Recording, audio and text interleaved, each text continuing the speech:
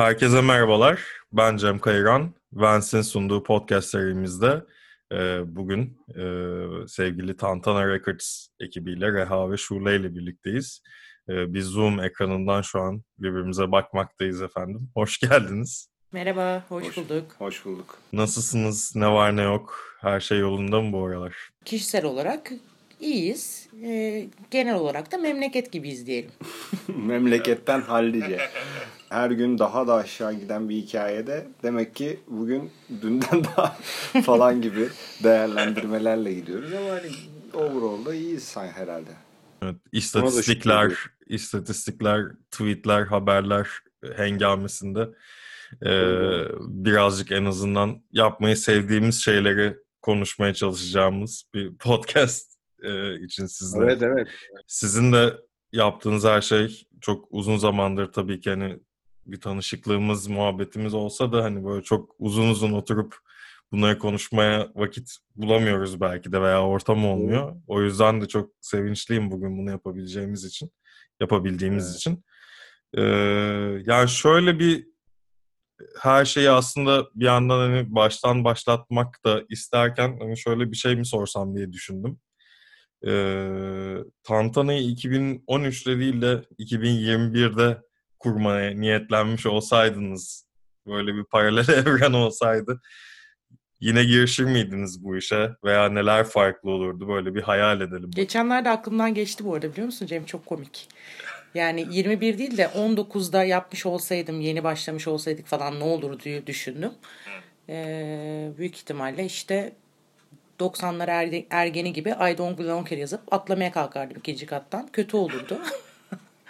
Ama tabii o şimdiki akılla 2020'de 21'de kuruyorsak daha rahat ve daha keyifli olurdu diye düşünüyorum. Çünkü şu an biraz şeyi biliyoruz sanki. Ne bileyim böyle Survivor adasından hiç Survivor izlemedim ama Survivor adasından çıkmayı başarmış gibi hissediyorum kendimi. Çünkü hani 2000'de üniversiteye girip bütün işte kendimizi geliştirmemiz, işimizi gücümüzü kurmamız vesaire vakitlerinde saçma sapan şeyler yaşadığımız için memleketçe tam bizim en güzel çağlarımıza denk geldiği için yani öyle olduğunu söylüyorlar.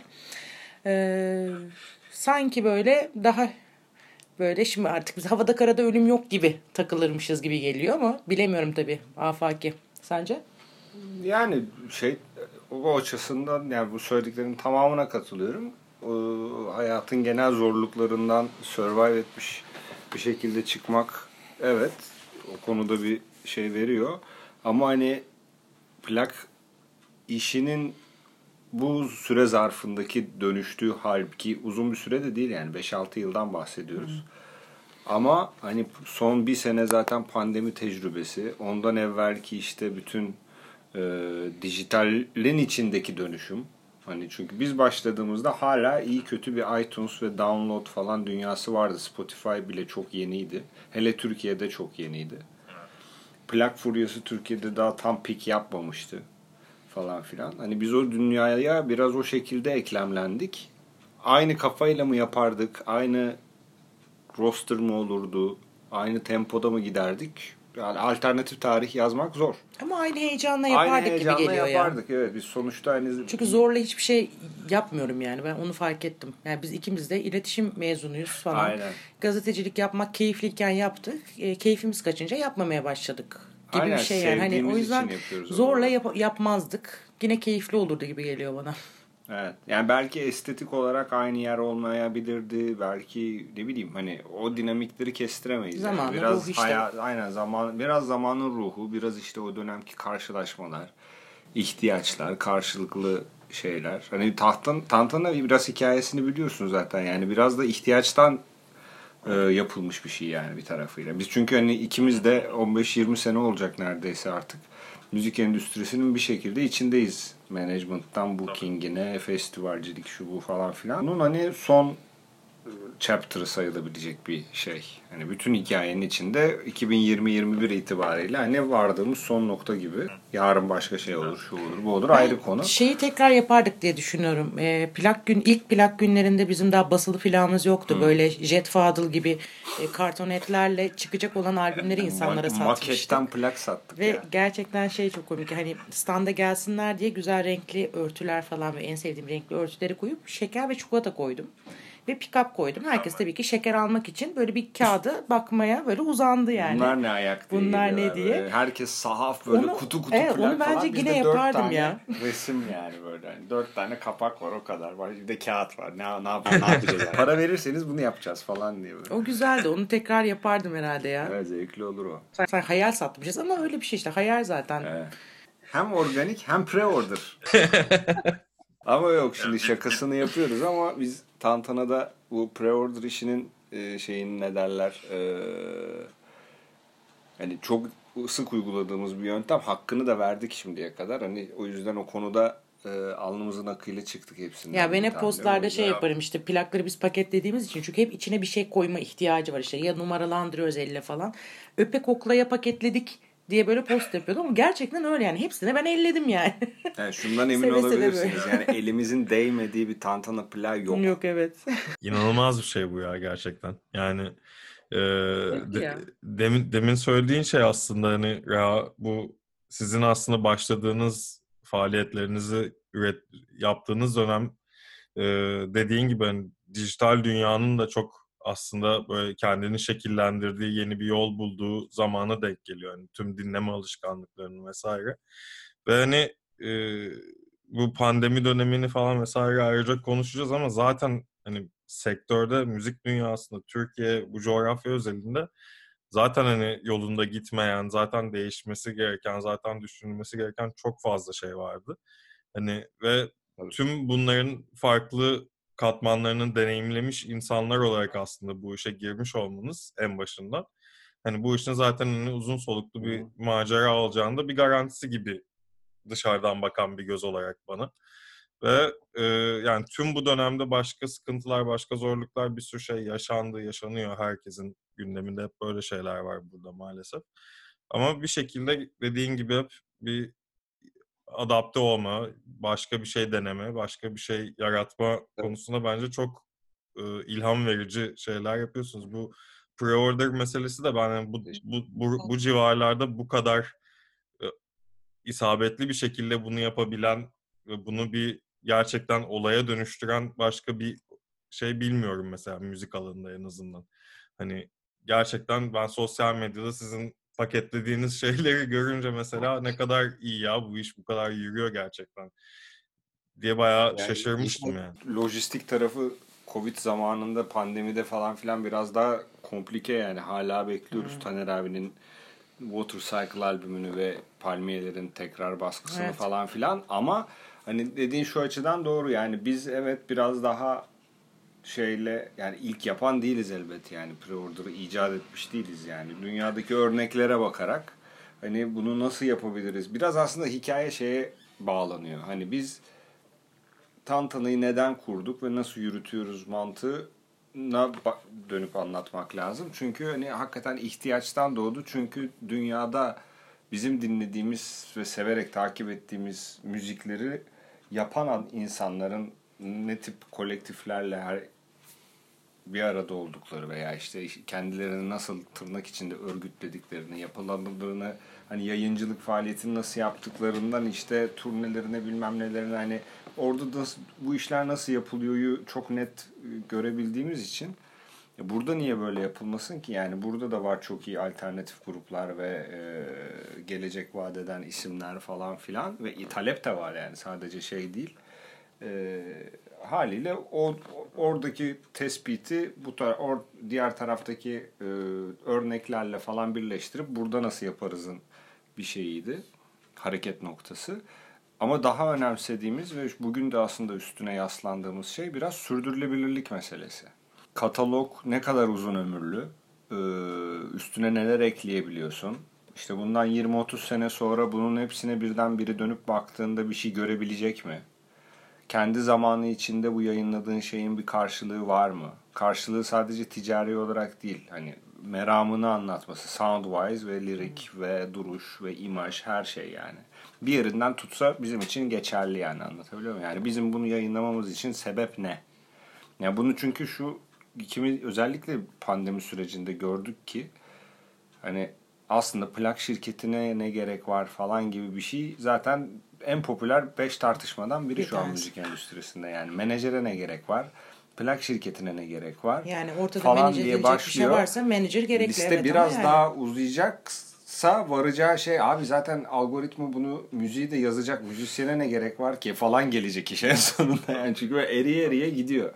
Halbuki orada şeyi atlıyor insanlar bence. Hani yaratıcı faaliyet, hani müziği üreten, bu bence aslında bütün sanat dalları için geçerli de, hani yaratıcı faaliyetle üretilen işten yaşam idame ettirme falan filana giden, daha işin ekonomik ve sosyolojik şeylere falan girmeye başladığı saha arasında böyle çok problemli ve herkesin içinden geçemediği, altından kalkamadığı bir mesai dilimi var. Bazı çok kırılgan ruh ve şey yapan, sanat üreten insanlar işte o koridordan geçemiyorlar. İşin hani business tarafına geçemiyorlar. İşte o zaman başlıyor menajer ve plak şirketi falan gibi işin sıkıcı ve daha ne diyelim kapitalist şeyleriyle uğraşan insanlar orada fonksiyon şey yapmış. Ha, sistem ters yüz olduğunda böyle Covid zamanı falan gibi hikayelerde, yani fabrikadan halka kafasına geçildiğinde mesela, bence kesinlikle şey, hani ben o konuda hiçbir problemim yok. Nitekim biz bu süreçte hani çoğu grubumuza kendimiz söyledik yani, eğer hani doğrudan kendini yayınlayabileceğiniz tipte materyaller varsa, hani bizim hiç öyle bir iddiamız yok. Hani bizdesiniz burası, hani Tantana'ya girmek kolay, çıkmak zordur arkadaş falan gibi bir durum yok. Hani istiyorsanız kendiniz yayınlayıp da tecrübe edebilirsiniz hani bu iş nasıl oluyor falan, yapanlar da var. O konuda rahatız. Ama hani bu mesela ne kadar sürdürülebilir bir şey? Ben orada şüpheliyim yani. İyi kötü hani bir filtresizlik durumu var aslında, hani üretimin Tabii. sunulması aşamasına geçmesindeki o bekleyiş artık hani günler, haftalara indi aslında. Yani hani birisi içine sinen Tabii. herhangi bir şeyi herhangi bir mecradan salabiliyor. Ya bir yandan da hani ben de böyle hep kafamda böyle bu işi sorguladığım zaman hani sana ne canım, isteyen istediğini yapar noktasına da geldiğim için. Ama hani tabii ki hani sizin gibi uzun zamandır hani bu işin içinde olan ve farklı dönüşümler deneyimlemiş olanlar için hani dijital dünya nasıl adapte oluyorsunuz? Nasıl kendinizi up to date tutmak için hani böyle bir ayrıca bir çalışma yapmanız gerekiyor mu? Mesela şeyi hatırladım. Bu pandemi sürecinin başlarında ev tantanası diye bir şey başlamıştınız. Çok Evet. yani bahar Evet. aylarıydı, daha çok yeniydi hatta yani diye hatırlıyorum. Evet. O çok güzel bir fikirdi aslında. Düşünce çok iyiydi de. Düşünce çok iyiydi. Sonra üstüne ben erken doğum yapınca işler sarpa sardı. işler sarpa sarpa. İkiyi yapamadık. Hızlı özetle söyleyeyim. Orada hani ben çok gaz bir şekilde girdim zaten yani. Hatta önden bütün bizim hani tayfa içindeki bütün sanatçılarla ve hani yakın çevredeki bu işe dahil etmek Günleri isteyeceğimiz bölüştük falan herkese hatta yani aslında. şey dedim, hani arkadaşlar malum işte bizim zaten işte yarın bir yaşına girecek olan bebeğimiz, o zaman doğum arifesinde. Hani bir iki aya doğum olacak ama bu pandemi sürecinde de böyle hani herkes madem evlerde, böyle bir fikir geliştirdik. Ev tantanası diye, yani içinde hem röportajlar var, işte stoklardaki işte kayıtları paylaşacağız bilmem ne falan filan. Hani ben bunu başlatalım bir şekilde, sonra bir yerden sonra iş bölümü yaparak beni bir iki ay idare edin siz. Ama bu böyle pandemi sürdükçe biz buradan bir şeyler yürütmeye başlayalım dedik. Dediği gibi hakikaten 2 hafta falan dayanabildik yani şeye. Nefesimiz kesildi yani. Hani hem biz tempoyu yakalayamadık yani. Öyle bir mesaimiz yok çünkü yani. O çok ciddi bir iş yani. Bir de o zamanlar insanlar şeyden utanıyordu. İşte Zoom'dan, şeyden falan. Çok Şimdi, ciddi bir çekingenlik vardı. Şimdi çok rahat. Yani mesela eskiden görüntülü aramak bile biraz böyle şeydi ya, haber vermeden görüntülü aramak ayıptı falan. Şimdi aşırı normal ya. Evet. Ki bence hala anormal bir şey. O yüzden hani böyle çocuklar da biraz çekindi falan, hani yani yapsak Aynen. mı, Ya olur mu ki? çıkacağız da ne Sen ne anlatacağız abi anlatacağız falan. falan oldu Halbuki çık herkes. anlat yani, ne olacak işte, herkes evde, herkes sıkılıyor. Senin bildiğin şey başkası bilmiyordur. Hoşuna gider. Aynen. İsteyen durur. Yani kimse silah dayamıyorsun. Hoş. İstemeyen gider. Ama onun işte tabii o zaman yeni tecrübe. Hep beraber yeni tecrübe ediyorduk bir yandan düşünürsen. Sonra Evet. zaten bir yığılma oldu ya. Bütün markalar, herkes atladı. Sonra Tabii, işte ona da bakmamaya başladık artık konserlere falan. evet. Komik oldu yani. O Hani kadar çok fazla saçmalıktı içerik yani. vardı ki Ha, yani. bizim yaptığımız saçmalıktı aslında. Yani nasıl bir şeyse tabii birden aşırı yüklenmeyle oldu. Ya boş ver ya'ya geldi böyle. Halbuki en aç olduğumuz şey yani, hani Evet. konser görmüyoruz. Hani yapmayı bırak yani. Başkasının yaptığı işi bile göremiyorken böyle birden böyle istemeyiz ya falana gelmiştik. Değişik kafalarda tabii, hep beraber öğrendik. Hep beraber evrildik. Ama ben arada kendimizde en sık problemli gördüğüm ama şakasını da yaptığım şey Michael Jordan'ın dediği gibi it's all about timing yani. Adımı yanlış yerde atarsan, erken atarsan steps olur yani. Doğru atarsan basket olur falan gibi bir hikaye yani, değil mi? Bizimkisi Araf'ta Biz kaldı ya. arada Var hakemi tartışıyor evet, hala evet, böyle pozisyonu. garip bir pozisyon oldu orada ama hani arkası gelir çünkü şeyleri falan biz hani ama aynı meseleden dolayı araya bir uzun pause olmuş oldu çünkü biz şeye çok titizleniyoruz. Mix mastering konularına aşırı titizleniyoruz yani çünkü internette hiçbir şey kaybolmuyor. Yani sen kötü bir mixle 90'larda 2000 CD basmış olsan o CD'ler elden ele gider Ne gider bir yazık ki, süre evet sonra ya. yok olur. Ulaşılamaz olur. Sonra tekrar bir fırsat verme şansın olabilir o yayına. Ama hani dijitalde bir şey bir kere bir yere koydun mu hani ana mecralarda değişiklik yapsam bile bir yerden çıkıyor o çürük koku. Anlatabiliyor muyum? O kötü bir şey. Onu yaşamamak için çok titizleniyoruz sound Ya rezalet, bir işlerine. tane fotoğrafı bulurlar 20 sene aynı röportaj için. Tabii Aynı canım o fotoğrafa da olur koyarlar ya, yani. yani tam onun O gibi kafa. oluyor. Ya şeyi ben merak ediyorum. Şimdi çok e, ya benim için hani Tantana'nın böyle bir fiziksel yayınla çok böyle hani bir şey var. Hani gerçekten hani bir tutkuyla yaptığınız bir şey olduğunu biliyorum bunun. Hani sırf yani kendi kataloğunuzdan olmayan Avustralya'dan gruplara bile plak özel baskılar yapmak gibi sevdalarınız olduğu için e, yani bu işe ne kadar Kanımıza önem giriyorlar. verdiğinizi biliyorum. Çok da hoşuma gidiyor. E, Şimdi şeyi merak ediyorum. Bizle hani Bant'taki son sayıdaki e, söyleşimizde de vardı. Bir Londra adımı geldi 2020'de Tantana için. Hani bu hani daha önceden de konuşmuş olmadığımız için ben bunu hep biraz daha işin hani fiziksel kısmını biraz daha kolaylaştırabilecek bir fikir miydi? Bu yüzden mi oldu gibi bir şey canlandı. Biraz aslında bunun nedenlerini sizden ve hani bunun ardından nelerle karşılaşacağımızı da dinlemek istiyorum. Bunu doya doya sen anlatabilirsin ya. Ya orada o da aslında ihtiyaçtan bir Evet. manada. Çünkü biz hani direkt şirketin bir ayağını Londra'ya koyduk falan deyince mi insan Ankara Anlaşması'nı yaptınız gidiyor musunuz falan diye geldi tabii ilk. Biz dedik yok bir yere gittiğimiz yok yani zaten şimdi Bebek de geliyor bilmem ne. Biz İstanbul'dayız yani orada bir şey yok. Ama hani Londra hani niye başka yer değil de Londra tersten başlayayım anlatmaya. Çünkü hani bizim katalogun bütünlüğüne bakarsan aslında en kolay eklemlenebileceğimiz marketplace bir taraftan. Çünkü Fransa bu manada Türkiye'den gelen müzikler falan dediğinde laps diye alnına world müzik diye yapıştırır. Evet, Ee, sıkıcı. O sıkıcı. Almanya'ya gitsen zaten memleket orada orası biraz bir Türk işgali altında yani bir tane daha geldi falan olacağız. Ne gerek var? Daha küçük Avrupa ülkeleri zaten daha da küçük Avrupa ülkeleri. Orada bizim yani bir şey yapmamız gerekiyor. Tamam daha Aslında büyük challenge ama evet, İngiltere yani. İngiltere daha vahşi bir Tabii. pazar ama En azından doğru kitle olsun, orada. biz Hani buradan sağ başaracaksak çıktıysak çıkarız orada. herhalde. Başaracaksak orada başaralım. Orada başarırsan zaten bütün dünyada başarmış gibi oluyorsun falan. Bir o tarafı var işin. İhtiyaçtan dediğim kısım da şu. Hani Türkiye artık hakikaten yazık bunu söylerken insan üzülüyor ama öyle konularda öyle hakikaten muz cumhuriyeti gibi hareket ediyor ki yani bu PayPal'dan tut bir sürü hani bizim sikletimizdeki plak şirketlerinin ve sanatçıların kullana geldiği araçların hiçbirinin Türkiye'de bulunmaması, işte Spotify'daki merch bar'ın olmaması, PayPal'ın olmaması, dolayısıyla Bandcamp'in olmaması. Evet ya. Falan gibi. Ki şimdi işte, Bandcamp'in kıymetini herkes çok çok daha iyi anladı. Bir taraftan geçtiğimiz bir anladı senede. ama bir taraftan yani bunlara bağlı olarak düşünürsen yani bu çok iceberg'in görünen yüzeyi ama pratikte bu şöyle bir şey de yaratıyor.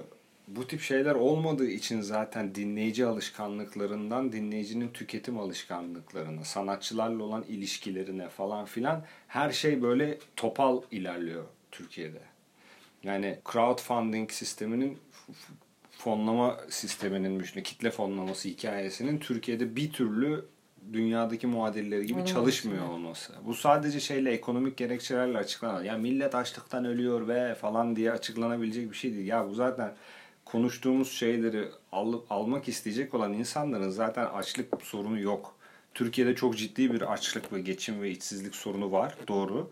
Ama biz zaten yaptığımız işlerle 80 milyona hitap etmiyoruz. Bunun farkındayız yani. Anlatabiliyor muyum? Zaten bir nişin içindeyiz. Onun içindeki alım gücünü sahip olan insanların hakikaten 1/1000'i bile dahil olsa hikayeye bir şeyler olacak. Yani bu kadar aslında yani. Yani benim hep iddia ettiğim hikayedir. Türkiye'de müzik endüstrisi de, yaratıcı endüstride şu de bu de bilmem ne. Bütün hepsini üst üste koy. Film festivalleri, kitaplar, müzikler, şunlar bunlar. Ana akımı kenara koyuyorum. Hayır, hakikaten ana akımı külliyen kenara koyuyorum. Ama alternatif saydığımız her şeyle ilgilenebilecek muhtemel insan sayısı belki 150-200 bin kişi. Bütün Türkiye'de. Yarısı İstanbul'da oturuyor diyelim. Yani herkes aynı 50 bin kişiye bir şey satmaya çalışıyor. Bu Spotify'da onu dinleyip o dinleme listesine oltaya takmadan tut. İşte kitabını satmaya çalışıyorsun, planı satmaya çalışıyorsun, filmini satmaya çalışıyorsun. İşte kılık kıyafet işindeysen tişört, ayakkabı satmaya çalışıyorsun falan filan. Herkes o stereotipe bir şey satmaya çalışıyor. Şimdi bizde bir şekilde hani bu kadar sınırlı kaynağın içinde kendimize mahkum etmenin bir anlamı yok yani. Yaptığımız şey bir şekilde uluslararası da geçerli olan bir şey. Oradaki görünürlüğümüzü arttırmanın da en kısa yolu bu gibi geldi bize. Yani ben şirketin bir tarafını Londra'ya koyduğun anda otomatik olarak PayPal sahibi olabiliyorsun. Dolayısıyla Bandcamp'te görünür olabiliyorsun. Dolayısıyla Merge Bar kullanabiliyorsun. Ve işin daha acayip yerlere gideceğini umuyoruz. Daha o adımları atmadık. Ama attığımızda mesela hani İngiliz bir şirket gibi muamele görmeye başladığımızda kataloğa da ayrı bir değer atfedileceğini tahmin ediyoruz. Aslında gördük ya pandemide kraliçemiz bir şeye ihtiyacınız var mı deyip bize yardım yaptı. Abi bak daha sıfır action noktasında. Çünkü biz şirketi oraya Şubat'ta kurduk. Ya zaten bir ay sonra pandemi patladı. Tabii. Öncesinde ama hani yani ucu ucuna yani. Ve öyle denk geldi. Tamamen denk geldi. Şubat'ta şirket kuruldu. Mart'ta pandemi patladı. İşte Nisan, Mayıs falan gibi yardımlar dağıtılmaya başladı. Bizim başvurmaya hiç şeyimiz yoktu zaten yani. Ya biz bir şey yapmadık ki daha. Ayıp ya. İnsanlar orada hani dükkanlar kapandı etti falan. Yani biz şimdi gidip para mı isteyeceğiz? Daha hiçbir şey yapmamışız orada falan filan derken para geldi. Kendiliğinden geldi. Ama yani biz ne oluyor ya falan diye kafayı yiyeceğiz yani. Yani değil. Hemen gelmedi yani. Kasım mıydı? Aralık mıydı? Öyle bir şey. Ama geldi yani, sonuçta. Yani. Geldi yani anladın mı? Bu şekilde. Ya biri dönüp iyi misin diye soruyor ya. Aynen Burada abi. o kadar yokuz yani ki. Yani zaten vatandaş olarak yokuz. Sektör diye bir şey yok. O yüzden yoksun falan ya. Böyle hani elin kraliçesinin diyorum sana iyi misin diye soruyorum. Böyle şey olsun. Aha canım ya falan. Hani hiç bu arada kraliçeci değilimdir normalde ama böyle canım ya oluyorsun. Yok komik, oluyor. Trajikomik halimiz aslında. Ama işte böyle bir şekil survive etmek için böyle bir yol bulduk. İşte Bandcamp'in açılmış olması bizi bir 15 gün daha mutlu etti mesela. O an açıldığını gördüğümüzde. O motivasyonla bir şeyler daha yapmaya karar verdik. Evet. İnancımızı yitirmedik falan. Böyle derken böyle zincirleme vakit geçiyor ve bir şeyler yapmaya devam ediyoruz. Böyle küçük motivasyonlar insana iyi geliyor. Ya ben böyle zamanlarda biraz böyle durmayı, beklemeyi, anlayıp ona göre adım atmayı tercih ediyorum genel olarak. Her ilişkilerimde de işte de. Biraz iyi oldu aslında. Reha'yı biraz kendi tarafıma çekmiş oldum. O iyi oldu çünkü biraz öyle gidiyoruz şeyiz. Birimiz çok hızlıyken öbürümüz daha biraz orta bulmuş olduk ve bence bu iyi oldu. İyi geldi yani. Hani herkes için iyi oldu. İşte kendi koymak isteyen biraz işte onu tecrübe etmiş oldu. Biz biraz böyle bir durup neyin ne olduğuna bakabiliyor olduk. Analiz edebiliyor olduk. Yani o albümleri şimdi düşünüyorum. Bu süreçte bir sürü yayın yapıldı. Bir kısmı bize de uyardı falan filan. Hepsini almış olsaydık ne olurdu? Hiçbirinin hakkını veremezdik. Evet işte. Yani o hengamede ne adam gibi tanıtabilirdik, ne diskografik olarak ona bunların bir hepsi de yer yük aşabilirdik. sonra insanın üstünde. Sonradan da düşünüyorsun ya bu insan onu yaratana kadar neler evet, çekiyor. işte büyük yük sonra. Sen sorumluluğunu alıyorsun ve hakkını vermiyorsun yani.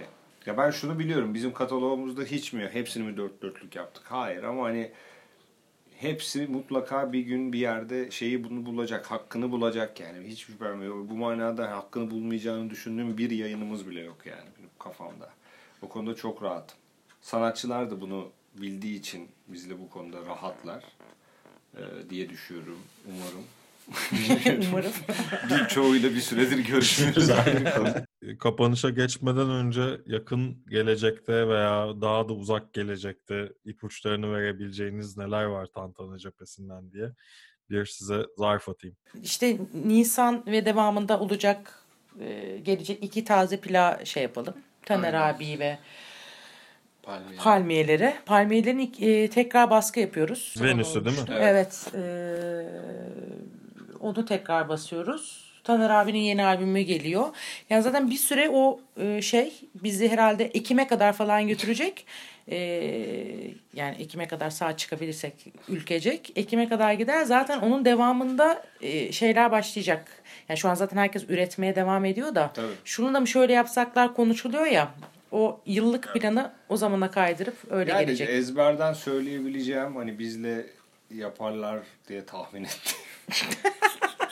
Yok. Şaka bir yana hakikaten hani gündemde ne var diye soruyorsan hani Ayyuka'nın bu room to room session'ları kaydetmişlerdi pandemi sürecinde. Evet, onları bir toparlayıp dediğim gibi mixini masteringini biraz daha hani kalıcı bir şeye evirip hani onlar çünkü biraz YouTube ve Instagram içeriği gibi düşünülmüş yapılmış şeylerdi ama herkes evde kendi kanal kaydını yaptı teknik olarak aslında malzeme var yani. Tabii.